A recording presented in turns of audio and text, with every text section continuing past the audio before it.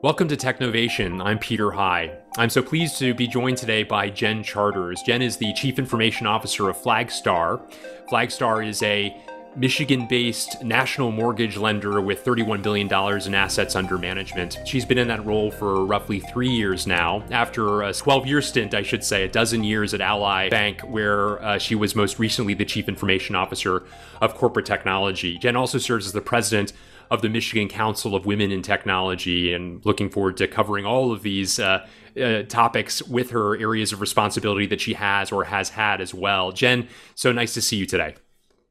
Thanks, Peter. Great to be here. Jen, let's begin with Flagstar, if you don't mind. For those who may be less familiar with it, I provided a little bit of an introduction as to what you do, but maybe provide a little bit more of that thumbnail sketch as to Flagstar's business, please. Sure. So Flagstar is a community bank, and we operate our retail branches in about 5 states. We have a national charter that enables us to service customers nationwide. Mortgage is a pretty significant part of our business, mortgage origination. So we originate mortgages across the country. We also have a mortgage servicing business. We are the 6th largest mortgage servicer in the country, where we service not only Flagstar mortgages, but service for others as well. And within our community bank, we have both retail as well as commercial lending. As an example, we have a warehouse lending business, which is the 3rd largest warehouse lending business in the country. And we also offer a number of other commercial loans, including home builder finance and commercial real estate and C&I. And you were the Chief Information Officer of the company. Talk a little bit about, and you've been there in role for roughly 3 years, as I mentioned at the top. Talk a bit about the IT department you inherited when you joined the organization. What did you find? And as a result of that, what were some of the first changes you looked to enact? Yeah, so I mentioned the prominent role that mortgage had at Flagstar Bank, and if you were to go back to the financial crisis, I think at that time, they were hit pretty hard at that time with the impact on mortgage and mortgage lending, and a number of various regulatory issues that they had to deal with. And so the organization that I came into was clearly one that had been through, I will say, a bit of crisis and turmoil during that time. A number of cost reductions that were likely made, and decisions made about reducing potential investment and costs and things like that. And so I was fortunate enough to come into the bank at a time when it was now starting to turn a corner. Most of the regulatory issues were largely beyond, past them. And now we were starting to look forward toward, what was the, new Flagstar going to look like, the Flagstar that could now focus on growing. And so one of the challenges that I had was kind of coming into an organization that, had been very, I'll say, sort of risk averse, and maybe also less inclined to invest and think about things in more of an innovative way. So more, kind of, toe the line, hold the course versus continuing to kind of advance and grow. And so, when I came to it, that was sort of the situation that I was in. And so one of my goals was to now start thinking about how could we advance Flagstar in a more innovative, in a more digital way. And so a few things that I did was, engaging us with more of the fintech culture. So one example was engaging with the University of Michigan in their fintech club and doing like a challenge with them. Another example was we created basically a mortgage technology accelerator. So they were a venture capital firm, and so they helped us put together this program where Flagstar engaged with a cohort of fintechs to both coach them in terms of, what would it mean to engage directly in a corporate environment, and how do they ensure that their platforms are able to support what a business, in real life needs to have happen, including all the regulatory concerns that are necessary. And then also, giving us an opportunity as an organization to learn from them. So what is it that these fintechs are seeing? What are they doing? What's different and unique that they're providing? And how do we Flagstar learn from that? So those were some of the examples of a few things that I tried to engage the organization in to start that, start planting the seeds of innovation and growth. Really interesting examples. And I find fintech particularly interesting, Jen, as older organizations like your own begin to engage with them. There's sort of this, what some have referred to, there's a Yale professor who developed the term co-opetition. There's a cooperation aspect to it, but of course there's a competitive nature potentially as one engages with the fintechs. I'm curious if you happen to have a perspective on that. Clearly, you are one to lean in towards the fintechs as there's a lot to learn from them, and of course ways in which to partner with them that could be productive to an organization like Flagstar. But also being cognizant of the fact that even if it's small snippets of a broader business like your own, there's the potential for competition. How do you think about that, if you don't mind my asking? Yeah, so generally what I would tell you is that these fintech companies do not want to become a regulated bank entity. And so where we have a value and a benefit is the fact that we do have that bank charter, that we can do the things that banks can do. Whereas these fintechs typically find like sort of their niche. What is it that they do really well? And it tends to be pretty narrow, at least in the early stages. And so they don't really need the overhead or want the overhead of what it would mean to be a full-size bank. So to me, it's just a win-win. There's no concern to me in terms of, the fear of, competition or them coming in and, taking over and kind of, taking away our customer base. They tend to have their clear objective of what it is that they do. It tends to be relatively narrow versus, Flagstar as an example, as a bank, we have a much broader platform to engage consumers and to deliver services. And we also have a lot of that, sort of the foundation in place to be a bank and to deal with the sort of regulatory nature of what we do. So to me, it's all win-win.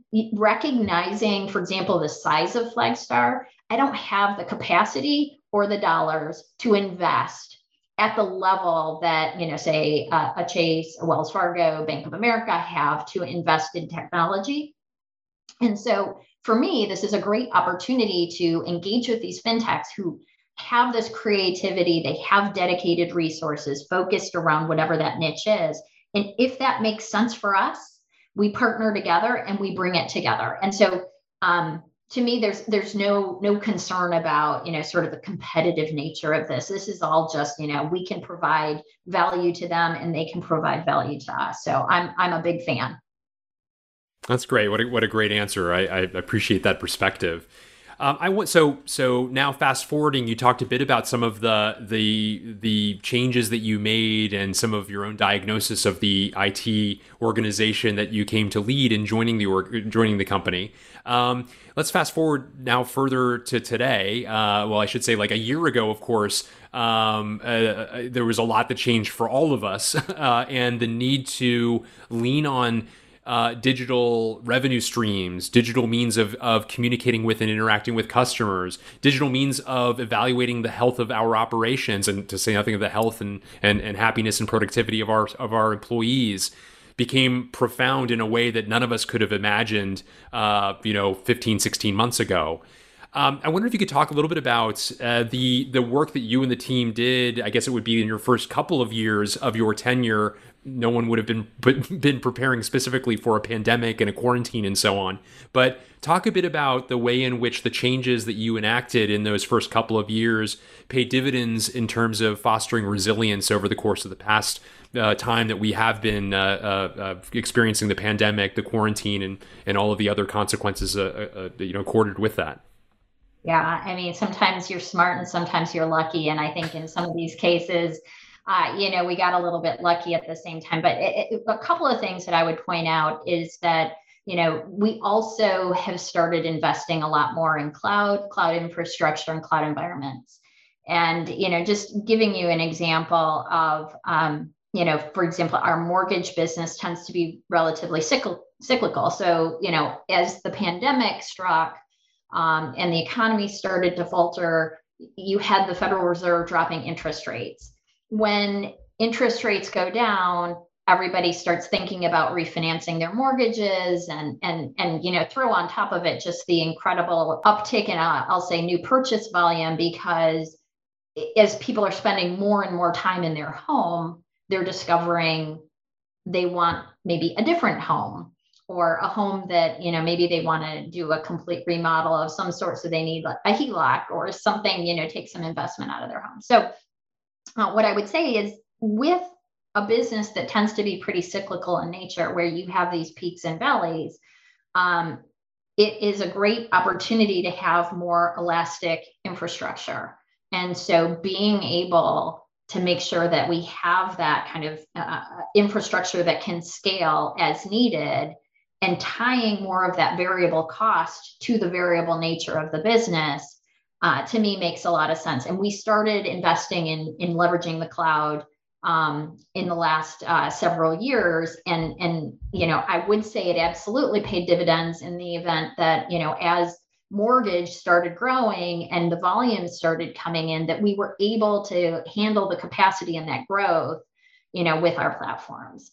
So, that's just one example of where, we started investing in these platforms in the cloud. And I would say, that really has paid dividends for us. You've also, as I mentioned at the outset, you have experience at Ally Bank, a dozen years there, rose to be one of the CIOs of that organization, a bank that had itself kind of a rebirth as a digital bank, was not its history back to GMAC, it's certainly a digital immigrant as opposed to a digital native organization, but one that really refashioned itself as a digital bank. There are a number of banking institutions who now refer to themselves as digital banks or technology companies that happen to be in the financial services space. And I wonder if you could talk a little bit about, especially given the dynamism of that and the number of organizations that are making significant, bets in that direction. How do you think about that further differentiation or even the pathway to accomplishing something akin to that within an organization like Flagstar? Yeah, so it's such a great question, and it's one that I often reflect on, because I think about, sort of how Ally got to where it got to. So understanding the history of it, it originated as part of GM. It was GMAC at one point in time. And it was late 2006, roughly, when GM sold a significant portion of the business to a private equity company. And then, of course, the financial crisis hit in 2008. GMAC did have a significant business in mortgage, as well as subprime mortgage, which, of course, we know was pretty challenging at that time. And as part of the government's support for GMAC, one of the things that they did was made GMAC a bank. So they gave, we made, we became a bank holding company. And of course, with that, there eventually was the rebranding to Ally. And a big part of that was now creating a digital bank.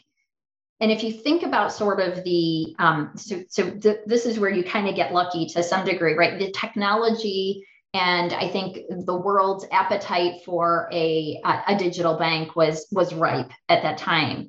But it was an easier thing to do to go build a digital bank than to go build a bunch of brick and mortar branches throughout the country, and the costs associated with that. So it was really kind of the crisis of the financial situation of the company that kind of forced GMAC into becoming this now digital bank. This is where you and I have talked before. It's the sort of don't let a good crisis go to waste, where, as a company, there was a real opportunity there, but I'm not sure that would have happened without that sort of crisis having happened. a little bit of history there on kind of how Ally came to be and how it became that digital bank. And now as I look at, Flagstar, and where does Flagstar want to go and what does Flagstar want to be, creating that case for change to be a more, digitally savvy organization, it becomes harder. As I mentioned, with the pandemic that just happened, our business actually did very well, because when interest rates drop and everybody goes and refinances their mortgages and all of that, the business actually picks up and it actually does extremely well. And so when you're in a situation where business is good and growing, how do you create that opportunity for change? How do you create the impetus for change? And it becomes a lot harder in that circumstance than, if you go back to the Ally situation where, we were on the verge of bankruptcy, government bailout comes in, saves the company, and, we have to transform. So it's not quite the same, scenario when you go into a company that's performing extremely well. How do you create that impetus to change? Why should it change if things are going well? And so, so to me, that's a really big, sort of lesson in terms of how do you create the burning platform? How do you kind of envision that future so that you don't fall into a trap of, let's call it the Blockbuster effect or the Kodak effect, of where you have a business, you've got something that's performing well, at least right now. But if you ignore the future, if you ignore future trends and where things are going, you could potentially fall into the trap of falling so far behind that you can't catch up. Yeah, great points all. And I know that from our past conversations, as you've thought about the culture you want to foster within the organization, there's an acronym that you've developed, CODE, which applies nicely in a more traditional sense to a technology organization. But I wonder if you could define the 4 aspects of the acronym and their meaning from your perspective. Yeah. So within the IT organization, I felt it was important that I kind of put my own sort of fingerprint on the culture of the organization. And so we built out what we call IT Code. And CODE stands for curiosity, objectivity, determination, and engagement. And to me, the biggest one is the C, the curiosity. So it's not accepting things just the way that they've always been, but how do we kind of dig in and understand the why? It's the, continually asking of that question of why are we doing this? And really getting curious about it to get to the point of getting answers. So to me, that's so important. And then, I always believe in being data driven. So rather than just, hey, it's my gut, this is, I just think it's the best way that we should move forward. Let's make sure that we're pulling the data together. And that means data both inside the organization and potentially data outside the organization. So we can't possibly, get every data point to make the right decision. So how do we go use the resources around us to be able to find enough information to get us comfortable with that decision-making process? So using facts and data to be able to help us decision things. Determination, I mean, this is one of my favorites because it's all around, sort of a growth mindset, and it's about grit, and it's about, we can do hard things. And not only do we start hard things, but we finish hard things. And, you can kind of go back to the Detroit, kind of, blue collar, gritty model. And, given our roots here in the Motor City, having that determination, being able to fail and be able to pick yourself back up, learn from that mistake and keep going. So I think determination is really, really important as well. And then in terms of engagement, to me is, creating purpose behind what it is that we do. So, for example, during this most recent pandemic, the PPP program, the Paycheck Protection Program, was something that we had to address. And so, I will tell you, we got the requirements around what it was supposed to be, probably within, 24 to 48 hours of having to deliver something. And so my team had to kind of really dig in and work, put in a lot of hours to try to deliver on something. And one of the things that got us through was the purpose behind that. We weren't saving lives like the doctors, on the front lines or the EMS or the nurses, but we were trying to save livelihoods. It was about how do we help that small business owner, that minority business owner be able to get a loan to be able to keep their business afloat. And so when you create sort of that sense of purpose behind something, it really helps engage people to want to do the work, and it makes them feel good about the work that they do. So engagement is really important. And the second part of that is also around diversity, equity, and inclusion. That is something really important to Flagstar. We really value diversity in the workplace. And so when you engage, it's also engaging those that aren't like you, engaging others that maybe have different opinions than you. And so having that sort of engagement of diverse perspectives. So that's a bit around IT code. It's, there's a lot packed into it, but, it's one of those things that I feel proud about, that's something that we've created and that we kind of stand behind. That's wonderful. Yeah. Thank you for that overview. You are also, as I mentioned before, the current president of the Michigan Council of Women in Technology. And, gender diversity is something that there's been new light shined upon that, especially within IT organizations, a field that has not been historically as diverse, especially from a gender perspective, as other parts of organizations. Certainly, some great progress has been made. You're a great representation of that as a CIO within your organization, a CIO multiple times over now.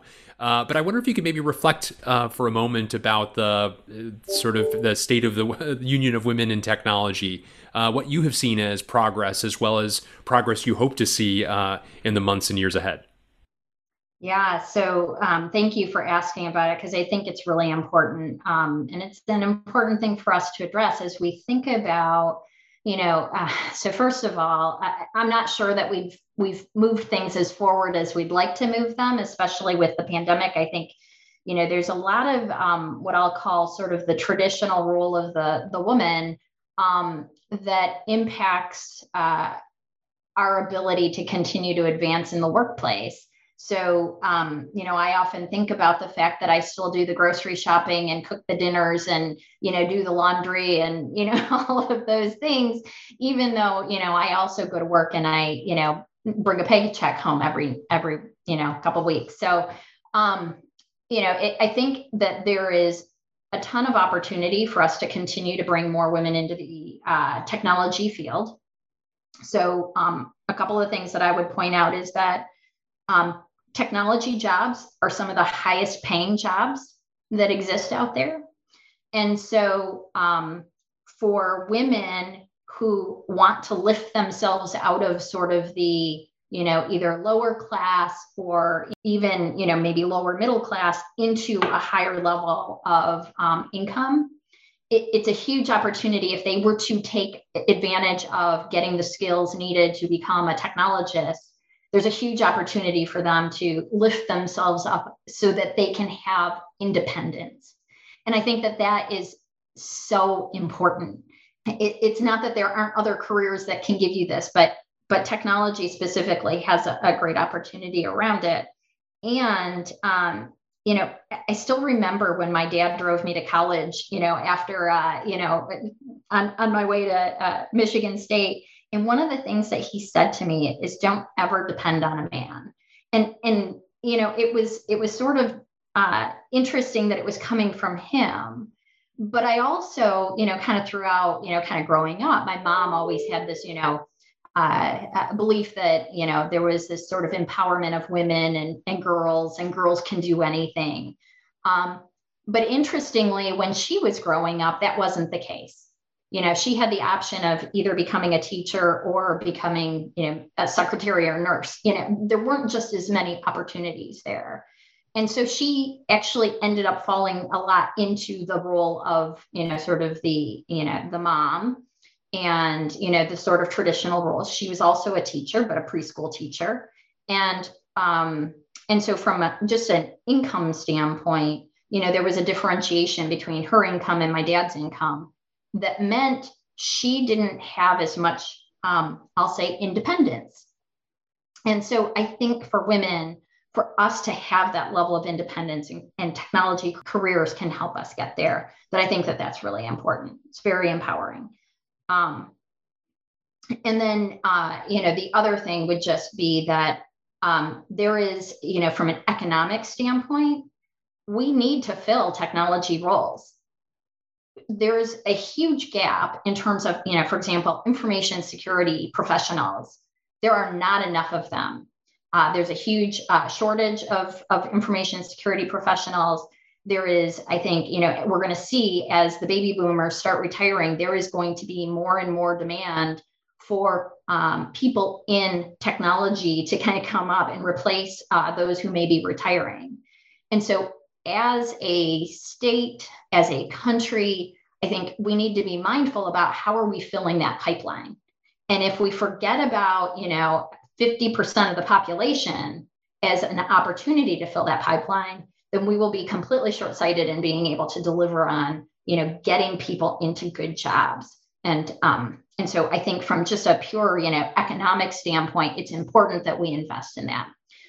So just to put a quick plug in for the Michigan Council of Women in Technology, our mission is to become the #1 state for women in technology. And one of the things that we do is we build a whole pipeline, like we focus on the life cycle. So that means we're starting at the level of kindergartners, kindergarten through 8th grade. We are putting programs in place to introduce girls to technology. Then we focus at the high school level. And, how do we keep them engaged, get them scholarships so that they can, potentially go to college and study computer science. Then within the college years, making sure that they stay connected. Because I can tell you as the female that was going through a computer science program myself, I was a minority. So I was one of only a few people in those classes. And there was, I felt like I was sort of missing out on my sort of network, and there weren't a lot of people like me. So it was really easy for me to want to say, you know what, this is hard. And I don't know if I want to keep doing this. And there were many moments where I thought about dropping out, but there were programs that were in place. Like at the time I was in school, it was the Society of Women Engineers, where there were communities of people that I could connect with that made it possible for me to stay in the field. And so at the college level, that's what we want to do, is make sure that the women who are there stick with it. And then, of course, when they graduate and now they have a career, we want to be able to give them the programs that they need to continue to hone their skills, as well as to grow their leadership skills so that they can eventually become, hopefully a CIO of a company as well. So I think it's a great program, and I'm proud to be a part in helping to lead that. That's wonderful and amazing, the ways in which you were paying things forward with the experiences that you've garnered along the way as well. I'm sure that many women are going to benefit from that.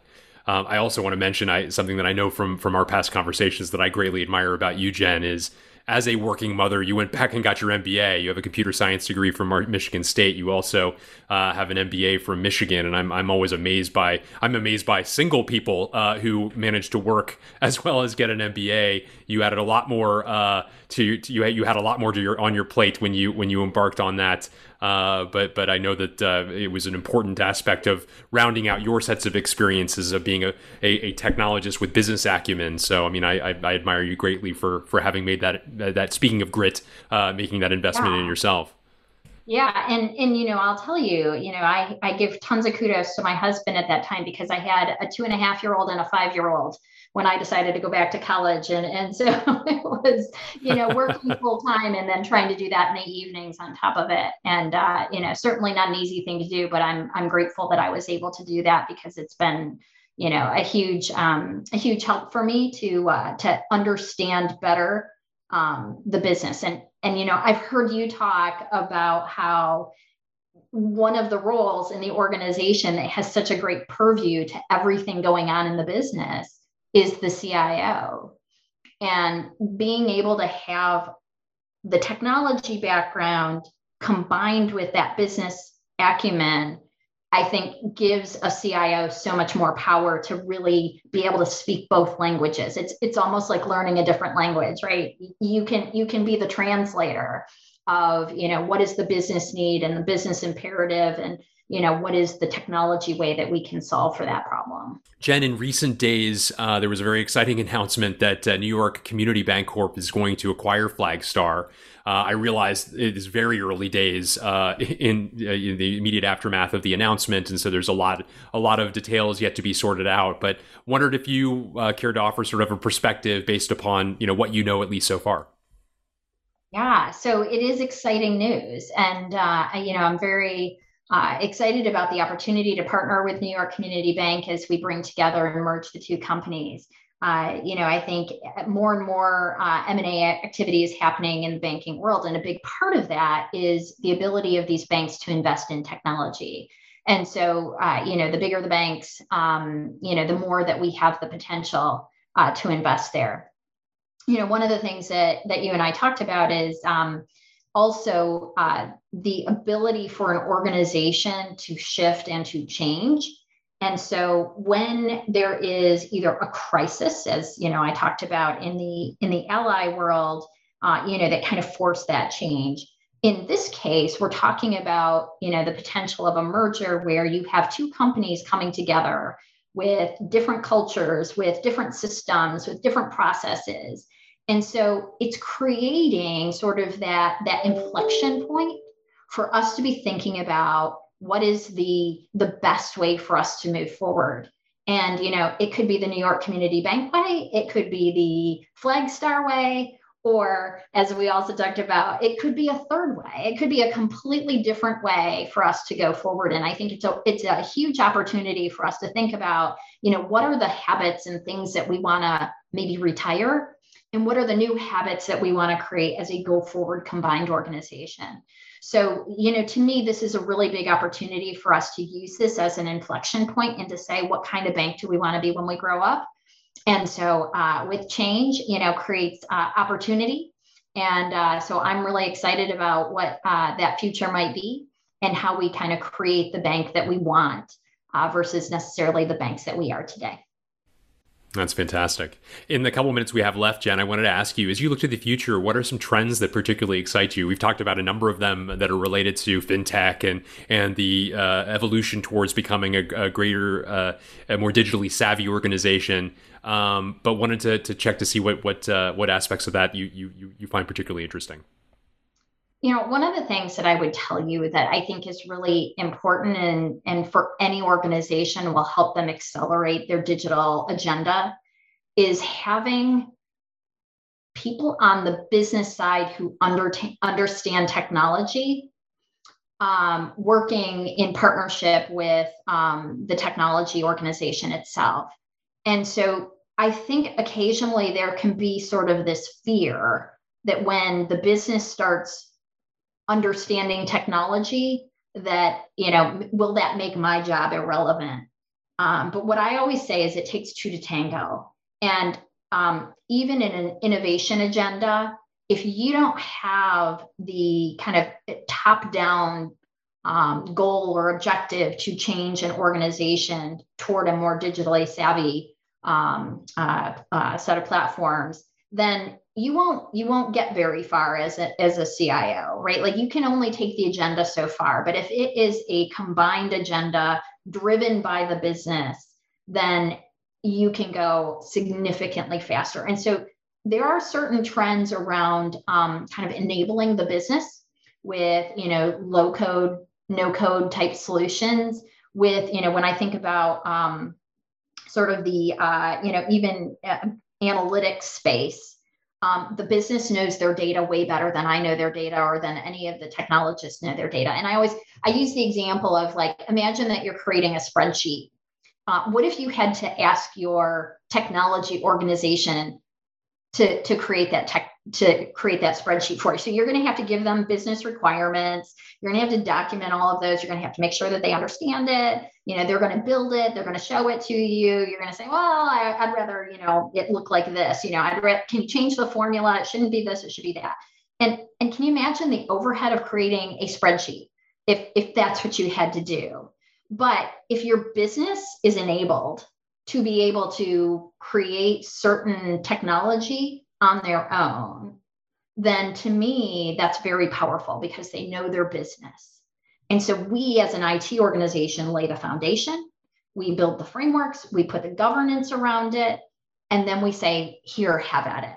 So whether it's things like RPA or, sort of these low code solutions or business analytics, let's let the business kind of move forward in helping to deliver on some of these solutions themselves.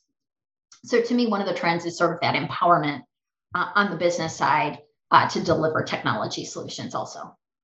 Jen Charters, thank you so much for a really wonderful conversation. I'm so impressed with the clarity of your thinking and the clear way in which you described the many changes you've ushered in your 3 years as leader at Flagstar. More about the kind of partnerships and ecosystem that you've established, the means by which you've drawn from your past experiences, the cultural changes you foresee. Really a great conversation. I really appreciate it. Well, thanks for having me, Peter. And, I really appreciate your perspective as well. And I think you helped me kind of refine and think about my approaches and how I might think about things kind of going forward. So I really appreciate what you bring to the table. And I've really enjoyed our conversation today. Thank you. That means a lot to me, Jen.